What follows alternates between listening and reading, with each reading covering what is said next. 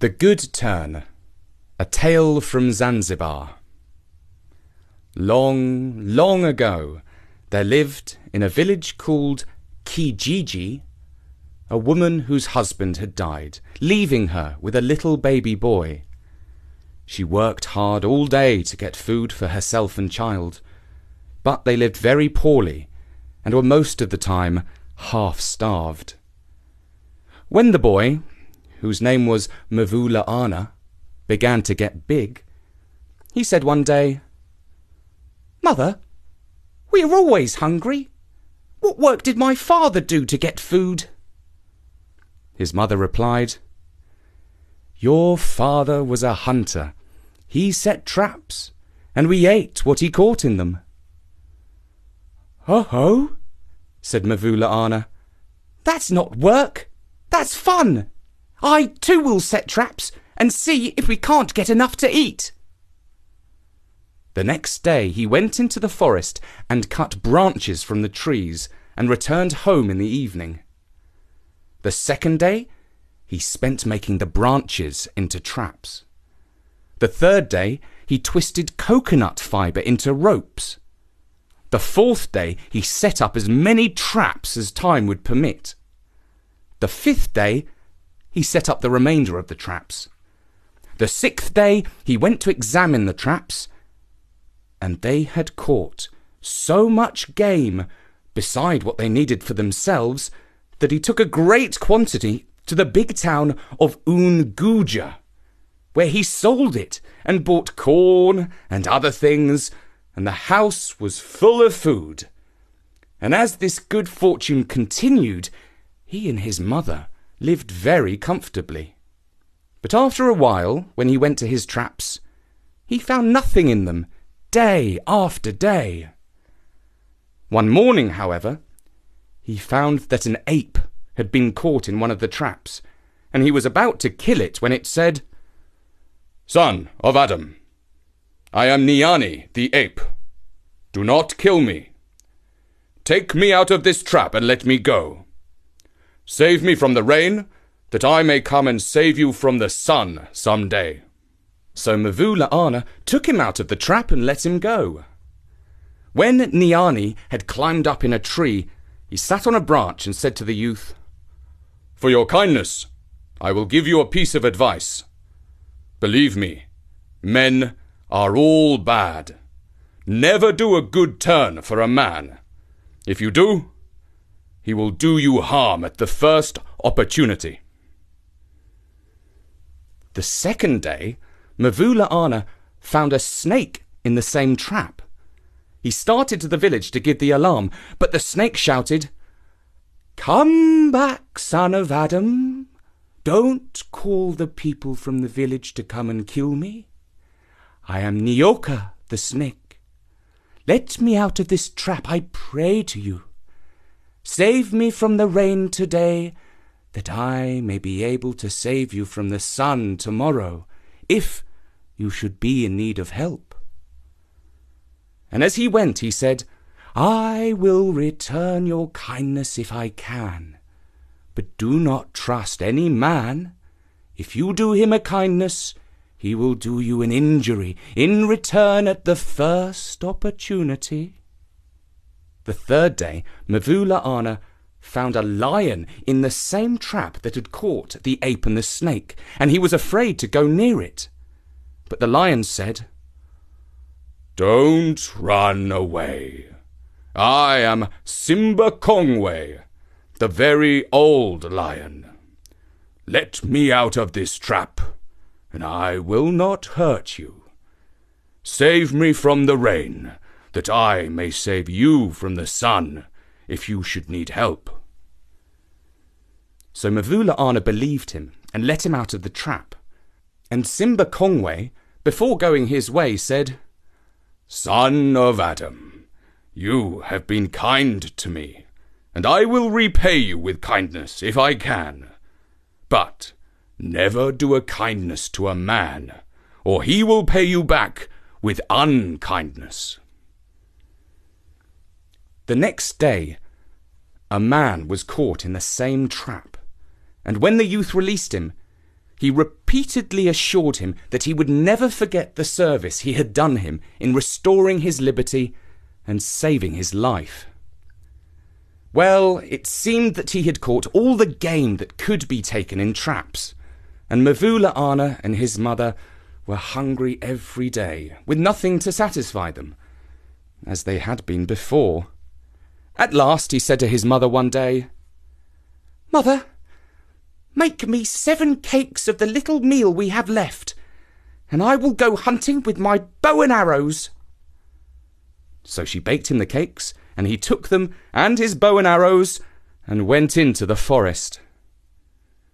The youth walked and walked, but could see no game, and finally he found that he had lost his way and had eaten all the cakes but one. But he went on and on, not knowing whether he was going away from his home or towards it, until he came to the wildest and most desolate-looking wood he had ever seen. He was so wretched and tired that he felt he must lie down and die, when suddenly he heard someone calling him, and looking up, he saw Niani the ape, who said, "Son of Adam, where are you going?" "I don't know," replied Mvula Ana sadly. "I'm lost." "Well, well," said the ape, "don't worry. Just sit down here and rest yourself until I come back, and I will repay you with kindness, the kindness you once showed me." Then Niani went away, off to some gardens, and stole a whole lot of ripe pawpaws and bananas, and brought them to Mvula Ana and said, "Here's plenty of food for you. Is there anything else you want? Would you like a drink?" And before the youth could answer, he ran off with a calabash and brought it back full of water. So the youth ate heartily and drank all the water he needed, and then each said to each other, "Goodbye till we meet again," and went their separate ways. When Mvula Ana had walked a great deal further without finding which way he should go, he met Simba Kongwe, who asked, "Where are you going, son of Adam?" And the youth answered, as dolefully as before, "I don't know. I'm lost." "Come, cheer up," said the very old lion, "and rest yourself here a little. I want to repay you with kindness." So Mvula Ana sat down. Simba Kongwe went away, but soon returned with some game he had caught, and then he brought some fire, and the young man cooked the game and ate it. When he had finished, he felt a great deal better, and they bade each other goodbye for the present, and each went his way. When he came to the road leading to the city, he saw a well, with a bucket standing near it, and he said to himself, "That's just what I want. I'll take a drink of nice well water. Let me see if the water can be reached." As he peeped over the edge of the well to see if the water was high enough, what should he see but a great big snake, which as soon as it saw him said, "Son of Adam, wait a moment." Then it came out of the well and said, "Don't you know me?"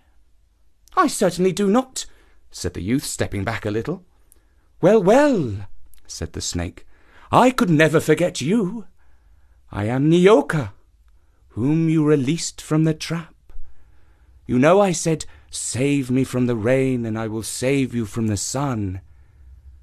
Now you are a stranger in the town to which you are going. Therefore hand me your little bag, and I will place in it the things that will be of use to you when you arrive there." So Mvula Ana gave Nioka his little bag, and he filled it with chains of gold and silver, and told him to use them freely for his own benefit. Then they parted very cordially. When the youth reached the city, the first man he met was he whom he had released from the trap, who invited him to go home with him, which he did, and the man's wife made him supper. As soon as he could sneak away, the man went to the Sultan and said, "There is a stranger who has come to my house with a bag full of chains of silver and gold, which, he says, he got from a snake that lives in a well. But although he pretends to be a man, I know that he is a snake who has the power to look like a man." When the Sultan heard this, he sent some soldiers who brought Mavula Ana and his little bag before him. When they opened the little bag, the man who was released from the trap persuaded the people that some evil would come out of it and make the children of the Sultan sick. Then the people became excited and tied the hands of Mavula Ana behind him. The great snake had come out of the well and arrived at the town, and he slid over to the feet of the man who had said all those bad things about Mavula Ana. And when the people saw this, they said to the man, "How is this? There is the great snake that lives in the well, and he's right next to you. Tell him to go away." But Nyoka would not stir, so they untied the young man's hands and tried in every way to make amends for accusing him of being a wizard. Then the Sultan asked him, "Why should this man invite you to his home and then speak ill of you?" And Mavula Ana related all that had happened to him, and how the ape, the snake, and the lion had warned him about doing any kindness for a man.